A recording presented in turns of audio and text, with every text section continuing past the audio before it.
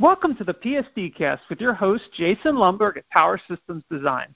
Now, a crucial step in the engineering workflow is real-time testing with hardware-in-the-loop simulation. It comes after system-level simulation, but before final hardware design is decided, and it's become especially important with the increased demand for renewable energy in electric and hybrid vehicles. And if by one estimate, wind and solar will account for 33% of the world's electricity by 2050, and electric vehicles will reach 35 million units by 2030, then hardware-in-the-loop simulation is about to become indispensable. Now, the MathWorks has a lot to say on this subject, given that their simulating software and speaker real-time hardware systems are such an important part of the process. And on today's show, we've got the technical marketing manager at MathWorks, Tony Lennon, and he's here to talk about these issues and more. Tony, thanks for joining us. And let me start by asking you, why is hardware-in-the-loop simulation so important for power electronics? Well, Jason, first, thank you for having me on this podcast. I appreciate the opportunity to talk with you. So hardware-in-the-loop simulation is important for testing the power electronic control systems themselves. And by controls, I mean the digital control, the embedded software that's running on a microcontroller or an FPGA. The control operations of these systems and machines that use power electronics is becoming much more complex. You're going to see a much layered control strategy involving feedback control, supervisory logic, fault detection strategies that are important for the safe and efficient operation of this kind of equipment. In hardware-in-the-loop simulation, the idea is you're replacing the actual power electronic systems with a real-time simulation model. The simulation model can contain, the power source, load, passive and active element, everything but the control algorithms. So the power electronic controller that runs the control algorithms can be connected to this real-time simulation. Then engineers can use this kind of setup to run all the scenarios representing normal and abnormal conditions without having to worry that they could damage an expensive hardware prototype or create a situation that could be harmful to test personnel due to that they may be dealing with pretty high voltage and currents in these systems. Mm-hmm. Now, I mentioned electric and hybrid vehicles in my intro and renewable energy. So how are those things driving the demand for hardware-in-the-loop simulation? Well, let's start by saying, these kinds of systems really depend on power electronics for converting electricity in them. Some examples, like a solar inverter. This is a piece of equipment that is connected to all the solar panels in the system, and it's taking DC electricity and converting that into AC electricity, but at the same time trying to match the voltage and frequency of the grid it's connected to, and that's all done with power electronics. Wind turbines, the same way. If you have like a direct drive wind turbine, it's rotating, right? And the power electronics in there are, again, converting that electricity to match the grid voltage and frequency. There's also equipment that goes along with renewable. It's part of the transmission system, something like a static compensator, which is there for making sure that the grid stays stable through voltage and frequency support. Often renewable energy, such as an offshore wind farm, is connected to the mainland and to population centers by high voltage DC systems, and those are all power electronics systems, converting the electricity from AC to DC, then back to AC. So these are, again, in the renewable space, there's lots of power electronic applications. Now, in electric vehicles, I kind of joke and say they're basically rolling battery systems, and the power electronics is responsible for converting that DC electricity to drive AC electric motors in the car. So that being said, as I said before, it's great practice as you're beginning to test your controllers to test on a real-time system versus damaging an expensive prototype or, just finding mistakes that, using hardware, it's very hard to trace back. Using simulation, it's a lot easier. And it's just, in some cases, it's just more practical. I mean, it's really hard to simulate a whole solar farm with a fairly high-power solar inverter to test a controller, right? I mean, it's hard to simulate, but if you had to do that in real life, you can't always, generate the kind of situations that would be necessary to test the controller completely. Right. Now, when it comes to hardware in the loop, what are some of the trade-offs between simulation speed and model complexity? Yeah, this is really that's a good question because it's really at the heart of doing hardware in the loop testing that you have to pay attention to this. So, as I said, you're actually taking an electrical system and you're converting it using a simulation model, as you mentioned earlier.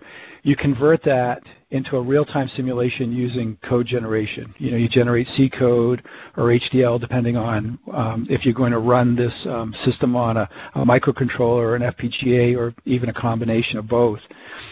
Now, because you're representing that as a simulation model, there's an underlying mathematics to that simulation.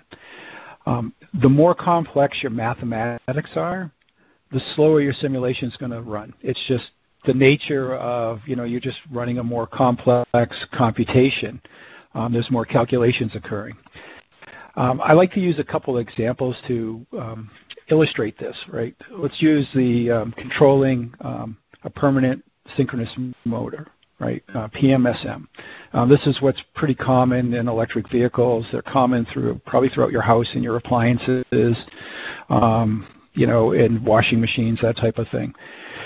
Now, to develop the controls for that, I could model that motor and the inverter, the power electronics part of it, using simple models where I'd be using average value inverter calculations. I'd use a lump parameter motor model. Those are fairly straightforward, differential equation type models. And for doing control design, they're perfectly acceptable. They would, if I was doing an appliance motor, probably that's as complex as I really need to get in that. And that simulation would run, quite fast because the mathematics aren't that complex. Now let's take the same idea of this PMSM and apply it to an electric vehicle.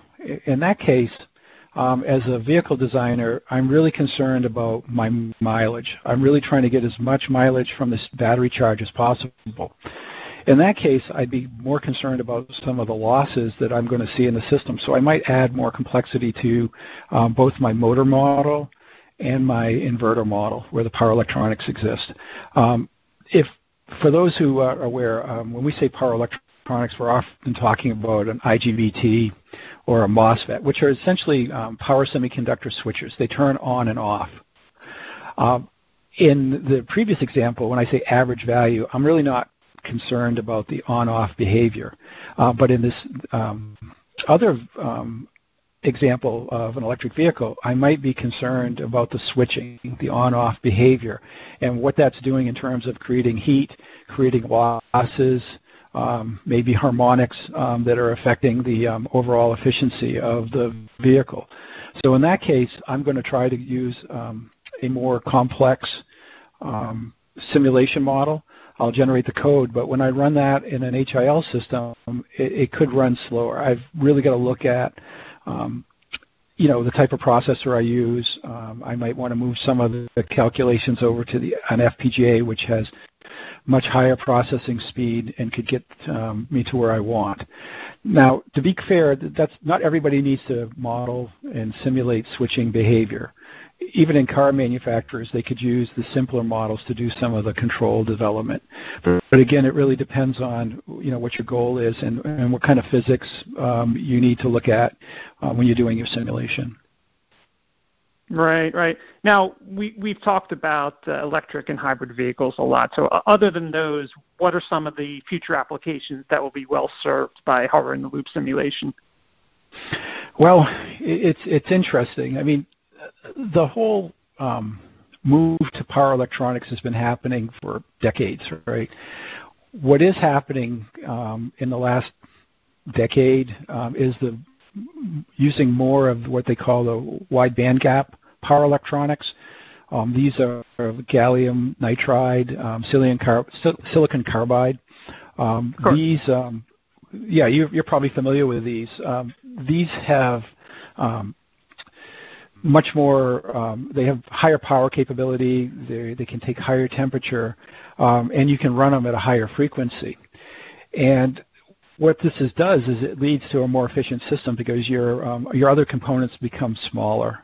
You don't have to have as larger inductors and capacitors. And for applications that are going to depend on battery technology, another area that is growing and for the use of in power tools, cars, everything.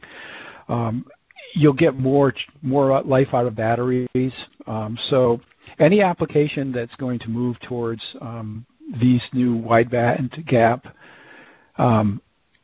semiconductors are going to probably benefit from HIL, right, from hardware in the loop testing, because the control strategies are probably going to be a little bit more sophisticated.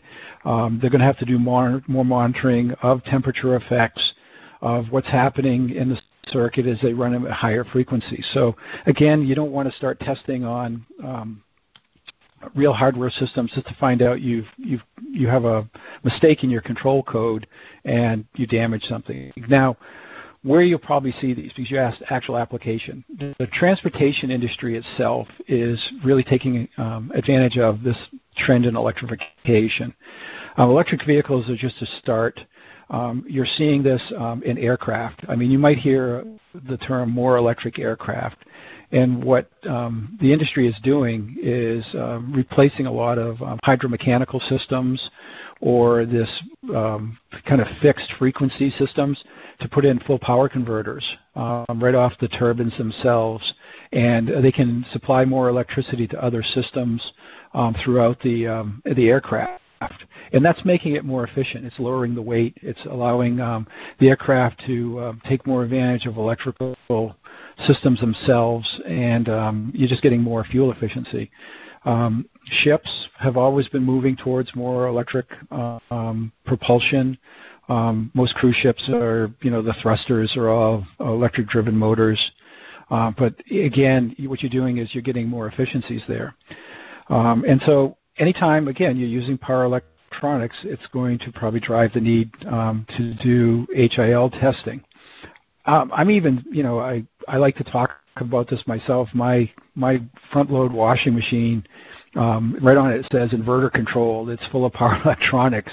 And, if you watch the spin cycles, how complex they are, I mean, clearly there's a lot of control software in there where it would probably benefit an appliance manufacturer to look at HIL as a way of testing those controllers before, firing up, a real washing machine, though they may have them, but they can run through much more test scenarios. They can automate all that, so it's not a matter of a person standing there and setting up test after test. They could just sequence all the different tests and use the HIL system. So those are some good examples of why HIL is going to be more important. Oh, excellent. Well, thanks, Tony. On behalf of PSD, I want to thank you for your time, and to our audience, thanks for tuning in. Stay safe and healthy out there, and have a great day. Thanks.